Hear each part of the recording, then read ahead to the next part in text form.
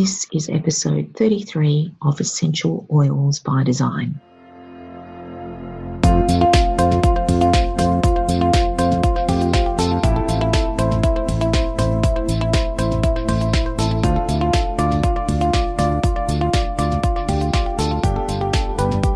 Hi everyone, you're listening to Essential Oils by Design, the podcast about essential oils and human design and how they work so beautifully together. We're your hosts, Ros Isbell and Nani Chisire, and there's three things that we're both passionate about: essential oils, human design, and making the world a better place by helping people get both in their lives. Hello everyone, this time you've got just me behind the wheel. Nani and I are cooking up some really exciting things for Essential Oils by Design listeners, things that we hope a lot of you will be interested in. And Nani is head down, backside up in creation mode, and I'm the one that's doing the podcast this week. So what I thought we would talk about is what it's like to have a human design session, because I know that there's a lot of fascination around people's individual charts. It's all well and good to have the individual pieces of the chart picked apart like we tend to do on the podcast every week. But what does it actually look like to have your own chart interpreted by a human design specialist? And there are many, many wonderful human design specialists out there, and you should have no trouble in finding someone with whom your energy resonates. And I think that's really, really important, that you find somebody to do your reading for you that you resonate with. Just make sure, before you press that booking button, that you feel good about this person doing your reading for you, because I know from my own personal experience that there have been people who've come to me who've had readings before and they haven't got from their readings what they had hoped for. And I think if they had have done a little bit more homework and checked in with their own intuition before they actually went ahead with the reading, they might have found that the reading resonated with them a little bit more than it did. So I really encourage you to make sure that whoever does your reading for you is somebody that you resonate with yourself. So, okay, you've done it. You've booked a reading. Now it's going to depend on who does the reading for you and how long the reading is going to be, because, as I always say, I could talk about someone's human design chart for a day, probably 2 days, and in the various types of readings that you can get done, whether they be relationship readings or business readings or individual personal readings, you could talk for days and days, but we need to narrow a lot of information down into a relatively short period of time. That's going to be a big factor around what comes up in the meeting. So from my perspective, and I'm sure that most human design specialists would do this too, when we first meet, and my sessions are done on Zoom. Zoom's one of those video conferencing platforms, and it's super easy to download. It's basically pressing a button and there it is. And then we can see each other and we can chat, and I can record session. So after the session, you get a video and an audio recording of what transpired during our time together. And the very first thing that I tend to ask my clients is, how much do you know about human design? And that will obviously dictate where we go and how much detail I go into on the basics, because the basics are super, super important. And I have found it to be my experience that often people who do have an understanding of the basics of human design, and by that I mean their type, they understand what it means to be a generator, or they understand what it means to be a projector, etc. It's one thing to know what it means to be a projector. It's another thing to really understand at a very deep level what that means to you in your everyday life. And so sometimes it's helpful to go into that level of detail and go down into what it means to be a generator and how the sacral functions and all that sort of thing. So we need to establish how much knowledge you have on human design and whether or not it's worthwhile digging any deeper, or whether there's some resources that I can direct you to that will help you to learn on your own a little bit more, because some people prefer to do that, and that's fine. We want to make sure that the time we spend together is used in the best, most efficient way. So there's that first question: how much do you know about human design? And then the next question is, what do you want to get out of the session? Now, I will say to the person very often, you might have something that's specific that you want to get out of the session, or you might just want to see how it goes and where the energy takes us, because I think sometimes that can be really amazing if we both sit back and just see where the session goes. Most of my work is actually channeled. So once you and I have sort of connected, our energies combine, and I can't tell you what's going to come out of my mouth. Even if you've told me exactly what you want to get out of the session, I still can't tell you what's going to happen. I used to have a formula which I stuck to very strictly, and I don't do that. I haven't done that for some time now. For quite a while, my sessions have been channeled. So you will tell me if you have any specific questions, if you have a theme for the session, like if you want it to be about where you should go next, you're stuck and you don't know where you should go next, or you're having a particular issue communicating, or there might be a very specific question that you have that you want answered during the course of the session. And most of the time, it's not that you want the whole session to be about that, it's that you want the answer to that to come up during the session. So we go from there, and often what will happen is we will, after we've talked about you being your particular type and we've worked out how much we need to spend on that, we then have a look at the centres and we look at where you're open in particular, because open centres are going to be where you have the potential to have been conditioned. And for some people, we go into quite a bit of detail with the centres. And for other people, we don't. For other people, I might refer them back to episodes of this podcast. For some people, I'll look at their chart and it will come to me that we need to spend some time in certain areas.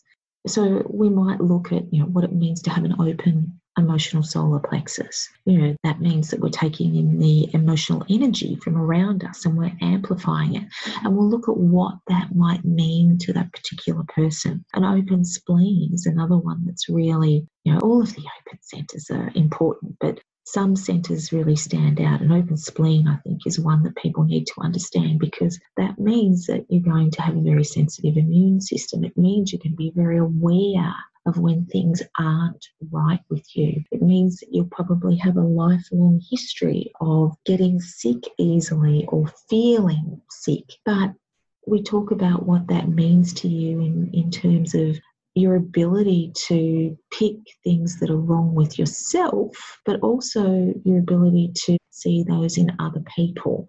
So we look at the open centres. If you've got an open head, an ajna, if you've got an open throat, if you've got an open G centre, it can explain so much about what's been going on for you all of your life. And we can look at that specifically for your life circumstances and what that might mean. Then we might have a look at the defined centres, and we might see where you're defined. You might be a manifesting generator with the channel 3420. And having that explained to you can really open some doors. It can really help to get you unstuck, because I do see 3420s who are often quite stuck. And to have their superpowers explained to them can really make all the difference in moving forward.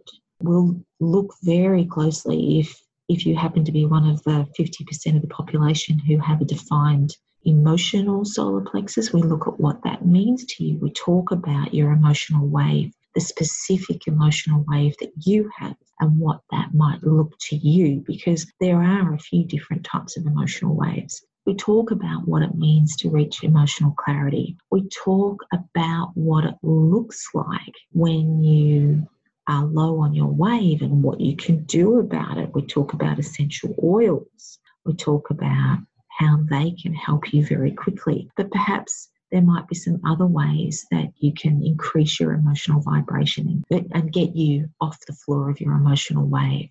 So we look at those areas of definition. We look at particular gates that are coming off your defined centres and how they might be playing out for you. Now, I just want to chuck a caveat in here and say that I'm telling you what we look at, but we might not look at that in your session because that might not be the direction that you want to head. Or it might be that during the time that we have allotted, it comes up that something more important needs to be discussed. And I think it's really important that if we've kind of handed it over, then we allow that to be what is important for you at this particular time. So yeah, we look at all of those things. And the other thing that's really important for you to be aware of is that every chart is different. So I look at each chart and I get a different reaction with each chart that I look at. It will spark something different each time I look at a different chart. So that's going to affect the way that the reading heads, of course. So the thing that almost everybody is really interested in is, what do those numbers mean? What does it mean if I've got, the 59 in my conscious sun? What does it mean? What is the conscious sun? What do all these numbers mean that have been defined in my chart? So what I really try to make sure that we cover off, no matter how short or long our session is some of the top numbers at least. Now, I want to say that every single energy in the chart is important. Every single energy adds a flavour to the truth of who you are. But we want to make sure that we get the big ones out of the way depending on how much time we have. I mean, sometimes I'll do a session and all we'll talk about are the gate numbers and channels inside your chart and what they mean to you. And they can be lots of fun to do as well. We'll often talk about what your energies mean in terms of relationships. I do relationship sessions. I also do, and these are some of my favourite ones to do, I do family sessions. So we pull up on the screen all of the family members' charts and we look and see how each of the family members are interacting with one another. So we look at the types. We see that we might have mum who's a manifesting generator and dad who's a generator and a couple of kids, and we might have a projector and we might have a manifestor. So we might have one of each type except for the reflector type. Or we might have a reflector in there as well. And we talk about how those energies interact. We talk about how the little projector might be struggling to keep up with the rest of you. We talk about how their open centres might be affected by others' defined centres. We talk about how emotions work in your family. We talk about little red flags to look out for, like open G centres in kids. We talk about how open throats, undefined throats might be affecting the family. All sorts of things come up in a family reading. Another thing that I look at, and I always talk about when I see it in a chart, no matter how long or short the reading is whether there's sensitivity defined, because this can really make a huge difference to a person. Knowing that they've been having this experience of being sensitive all their life, and in fact, there it is in the chart. This happens over and over again, and it is so affirming and validating to know that it's actually who you are. It's actually who you came here to be, and there is nothing wrong with you, because we're very judgmental, aren't we, as a society, on people who come across as being sensitive. That's certainly been the case in the past. I think it would be difficult for most of you to disagree with that. I mean, I think we are becoming more sensitive to people who are highly sensitive, but we've still got a long way to go. And I really want to make sure that people who are highly sensitive gain some strength from knowing that that's who they are and who they came here to be. We'll also talk about your fears too, because, and you know that Nani and I have done a podcast on the fears of the spleen. We'll talk about the sorts of things that might be holding you back and whether or not they are actually real fears, whether they're fears that should be listened to or whether they're fears that should be pushed through. So we'll talk about that as well. And look, I'm very aware of the fact that I'm not talking a whole lot about essential oils in this particular podcast. You know that essential oils are my go-to when it comes to working with areas of vulnerability in the chart, particularly with emotions. They're why I got into essential oils in the first place, was to deal with my emotions, to deal with the emotions of my family and to help other people around me to deal with emotions. And seriously, that's for everyone, whether you're defined or whether you're open in the emotional solar plexus. It doesn't matter. Essential oils can help with our emotions, open or defined. So even though I'm not being very specific here, I mean, I can be, for me that the joyful blend, elevation as it's known in doTERRA, is one that will get me feeling so much better when I'm low on my way. Wild orange is another one that will get me feeling really well. And while Nani isn't here today, I just wanted to talk about something that I would love you all to check out. Nani's been working with the gorgeous Emily, who actually designed our Essential Oils by Design logo. When you click on the logo for Essential Oils by Design, you get that gorgeous pink logo. Emily designed that, and she's an artist and she does the most gorgeous work. And between them, Emily and Nani have developed these zines. They're called zines, so they're like mini magazines, and they've done one for each of the human design types. They are the most stunning little books you'll ever see, and you can purchase them. And I highly recommend it. I really love mine. I've got the full set and they are absolutely gorgeous. And you can get them from humandesignpdx.com. Jump on that website and have a look at them and see what I'm talking about.